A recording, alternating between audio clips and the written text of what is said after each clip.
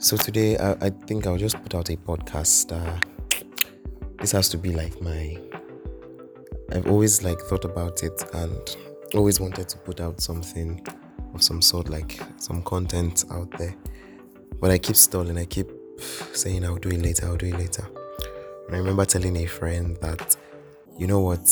I know that you like to do social media content and you like to do all of those things, yeah. And it's something that really suits you. So why don't you just do a couple of posts and just make them just title the post like fuck it posts. You continue doing these posts to kill your anxiety and everything. And she took the advice. And this is me also taking my advice because why not? I'm advising somebody to do something I'm not obviously doing. So this is going to be my first post. And this is going to be my first fuck it post. Yeah. So I'll just jump right into what I want to record. Now, this podcast is not even going to have a direction. I think for the first 5 episodes of this podcast, I might not necessarily have a direction yet, but I just want it to be consistent.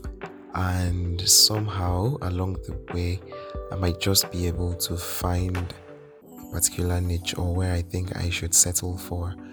But for now, it's just going to be purely unrehearsed content coming from my head. And I want it to be something that I would listen to when I have finally found out the path I want to choose. And I wanted I want to look at this or listen to this podcast in retrospect and say, hey, this was like the first podcast I did, or these were the couple of podcasts I did, and it's very okay to start from where you are. I want to reference and motivate myself when that time comes. So what exactly do I want to talk about? I'll just talk about how I found out what I think I am supposed to be doing with my life. And it is at a very big age that I think I'm coming to find out that most of the things I actually like, I'm supposed to be doing right from time that I already have a natural flair and gift for. I never did them. I just did what Nigeria and the education system would say I can do, because I think to a point they used to say I am paper smart or book smart, or how do people say that? But regardless, that's not what we're saying, Cham. Anyhow, so yeah, I think I'll just go straight to the point. The point is that not fast forward, rewind to a very long time ago. So secondary school, yeah. And then we had you're going to be in all departments, and people who are close to me, I think I've told them this story a couple of times. People who are close to me, different people who were close to me at that point. Oh god, I'm stuttering, but that doesn't. This is a first time post, so people who were close to me at some point in my life or are still close to me, I always tell them the story of how in secondary school you do all the subjects, and this is very very similar for a lot of us. You do all the subjects, and the subjects that you're very good at, you're going to separate, or your class is going to be divided by your teachers. Wherever you function best, you're going to go to. And it really sounds like a smart thing to do, yeah. You should just do it for students and stuff, to just help them filter down on where they should be, instead of them just choosing where they want to be because of their friends. And so this happened in my secondary school, and yes, it made sense. I passed. Oh god, I was terrible with commercial subjects, accounting, all those beg. But with science and with art, I was very good, yeah. But then this was not where the problem was. The science teachers are very strong, and they wanted me to come to the science class, and so they had a bigger role to play, and they were more forceful and more fierce and firm in bringing me over to the science department, while the art teachers were wimpy and stuff, and I could not go to the art department yet. But I just naturally had a flair for reading English, words, and all of those things. And so that was how I just started killing my dream from a very, very early stage. And then I went to the science department, started learning chemistry, physics, and whatnot, and all the things that do not that don't even have anything to do with what I'm going to be doing today. But no knowledge is a waste, as our Nigerians always say. That was how I went to science department, and then I did a couple of things. Imagine me saying I want to be a doctor. I hate the sight of blood. I honestly totally hate the sight of blood. But look at me. I want to be a what? I want to be a doctor. But then I just knew that I was not going to be able to be a doctor, because what doctor would be writing poems? What doctor would be writing pieces and stuff? I'll just forget a needle in someone's stomach because I want to finish a piece.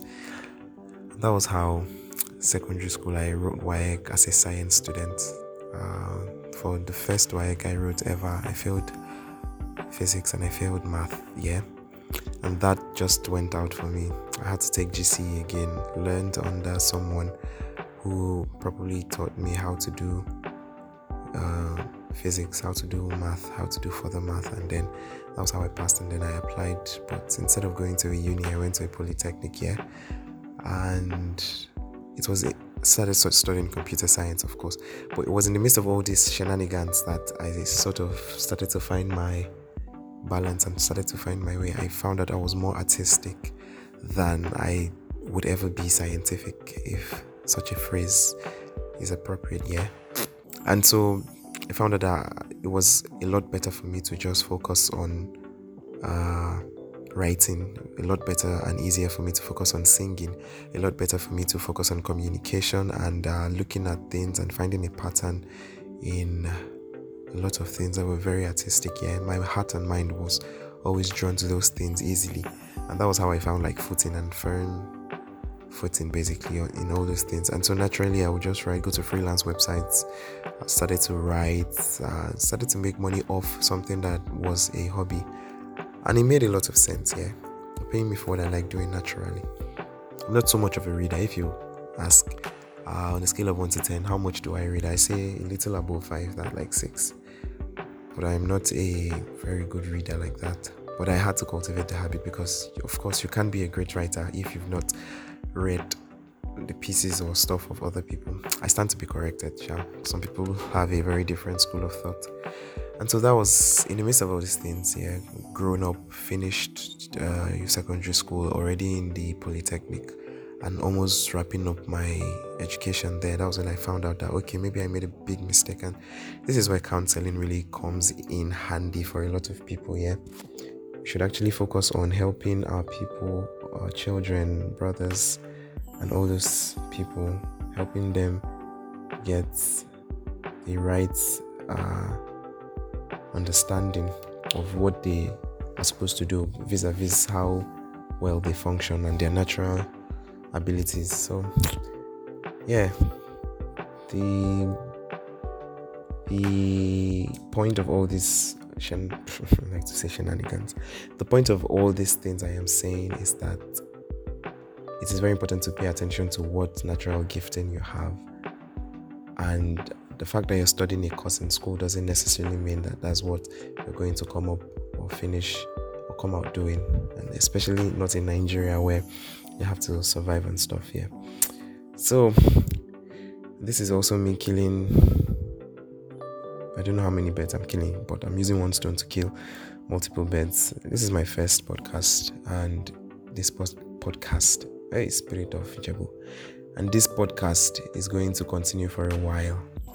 This is my fuck it podcast. I'm going to try to continue this podcast twice in a month or 4 times in a month. That's every Saturday or every bi-Saturday. Bi-weekly. So I hope you enjoyed it. That's if you listen to the end. Thank you.